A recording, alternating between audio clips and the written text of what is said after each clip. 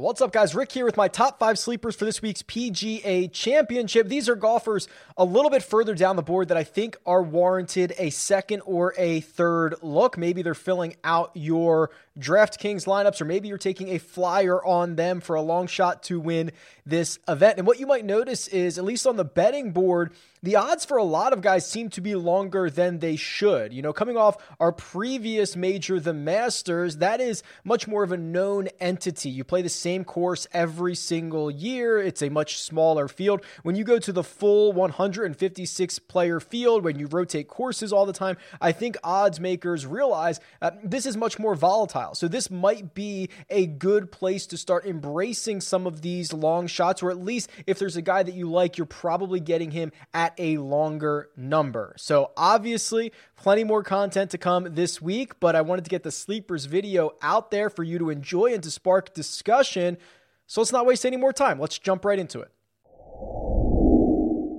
Let's start with Cam Smith. He's $8,900 and he's 50-1 to win the PGA Championship. And this is kind of a sleeper, right? I think that 50-1 certainly designates him as a long shot, someone further down the board. And there's really a lot to like about Cam Smith's game right now. First and foremost, his short game. Always splendid. And I really do believe, and especially as the week goes on and we get more information about the way that the Ocean Course expects to play, I think that giving a boost to the short game players is critical. I don't think you can be just a short game player, but if you have the ability to get up and down for par, roll those putts in, I think you are going to be valuable. And that is certainly Cam Smith. Now, if you look at what he's done off the tee, things are getting much better. There was a stretch of golf from the 2020 RBC Heritage last year to basically Shadow Creek in October where he did not gain strokes off the tee in any event. And now he's gained in 6 of his last 12. That's still only 50%, but certainly trending in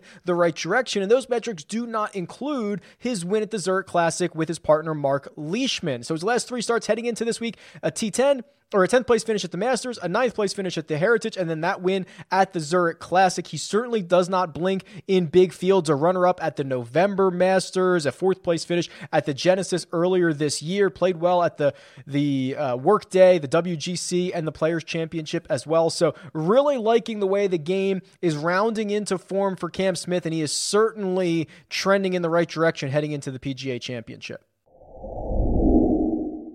Next up is Corey Conners. He's $7,600 on DraftKings and 70-1 to win the PGA Championship. And I know he's going to be popular, but I think there's a couple of things that are noteworthy here for Corey Conners. You know, since the start of 2021, I have 41 measured rounds on him. It's a pretty significant sample size. And when you compare that to every single other golfer in this field, there has been nobody better in strokes gained ball striking. What does that mean? That's strokes gained off the tee plus strokes gained approach. It's not an official stat on the PGA Tour, but it combines 2 official stats into one and essentially says who's swinging it the best. Well, Conners is number 1, Colin Morikawa is number 2, Charlie Hoffman 3, Jordan Spieth and Viktor Hovland round out the top 5. So the fact that Corey Conners can be, the best in any field, that's what he's doing. Ball striking. If he putts to a 0, if his around the green game, which admittedly is a hair improved over the course of the last year or so, if he can hold on there, he is super dangerous. I think what is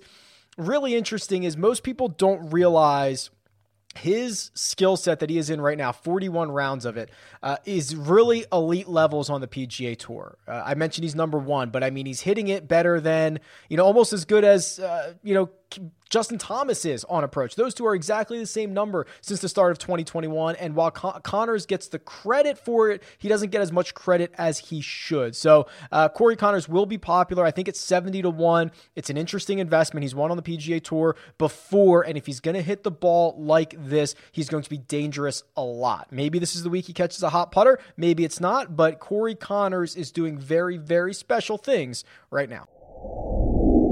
Sam Burns, he's $7,500. He's 60-1. I'm going to go quickly here. This is the free space. And when I say free space, I mean, this is the guy who, because the pricing came out early, he was a bit disrespected. So the pricing comes out before the conclusion of the AT&T Byron Nelson, in which we watched Sam Burns really for 3 rounds barnstorm the field. He ends up finishing second to KH Lee, but now he has a win and a runner-up finish in his last 2 starts. The success, or at least the ceiling of Sam Burns, goes back a lot further than this. If you've been listening a lot over the past 6 months, we've been talking about the ceiling rounds for Sam Burns, and he's been putting together 2 great rounds and then 3 great rounds. And now he's starting to put together 3.5, 4 great rounds at a time. He is going to be incredibly popular. $7,500. You have to determine if you are going to buy into that chalk or you are going to pivot. I also do want to keep a close eye on it as the rest of the week goes on, considering, he might be the guy when pricing comes out. He's the most popular guy. It's not even close. And then a lot of people talk themselves out of him as the week goes on. And he might be the guy who's sneaky lower than we expect him to be come Thursday morning. So I'm going to pay close attention to Sam Burns. But this is really just a nod to him and how good he has been all season long, not just 2 starts. And this price tag, especially on DraftKings, does not add up.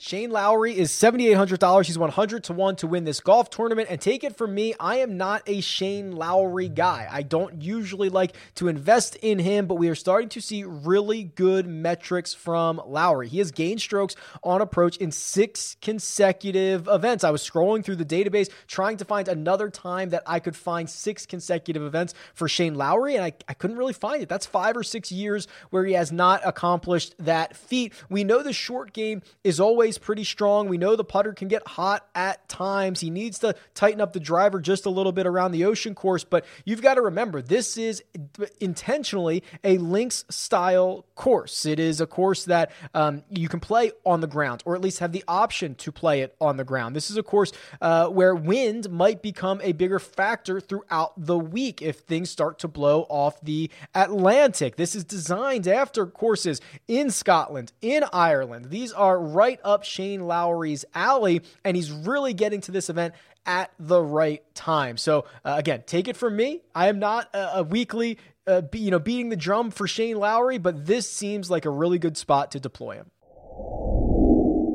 And then finally, Dean Burmeister is $6,300 on DraftKings, and he is 400-1 to win the PGA Championship. And there are a lot of European Tour guys that we don't have a lot of information on, or you might not know who they are, coming over to play this event. And I think Burmeister might be the best one. There's a couple of reasons for that. He is super long off the tee. In fact, every single year on the PGA Tour, I think this is his 5th season, he has never ranked outside the top 10 in driving distance, and he's currently ranked 4th at the moment. Now, whether he can find a fairway is a different story, but the distance is certainly going to be an attribute around the longest major championship course in history. And the form for Burmeister, let's look at what he's done just in the last 3 weeks. He wins in Spain. He finishes 4th again in Spain and 6th at the British Masters last week. So 3 consecutive top 6 finishes with a victory. And if you're saying, Rick, what does that mean? What does that win actually mean? Well, the strength of field for the event that he won, according to the official World Golf Ranking, was 45.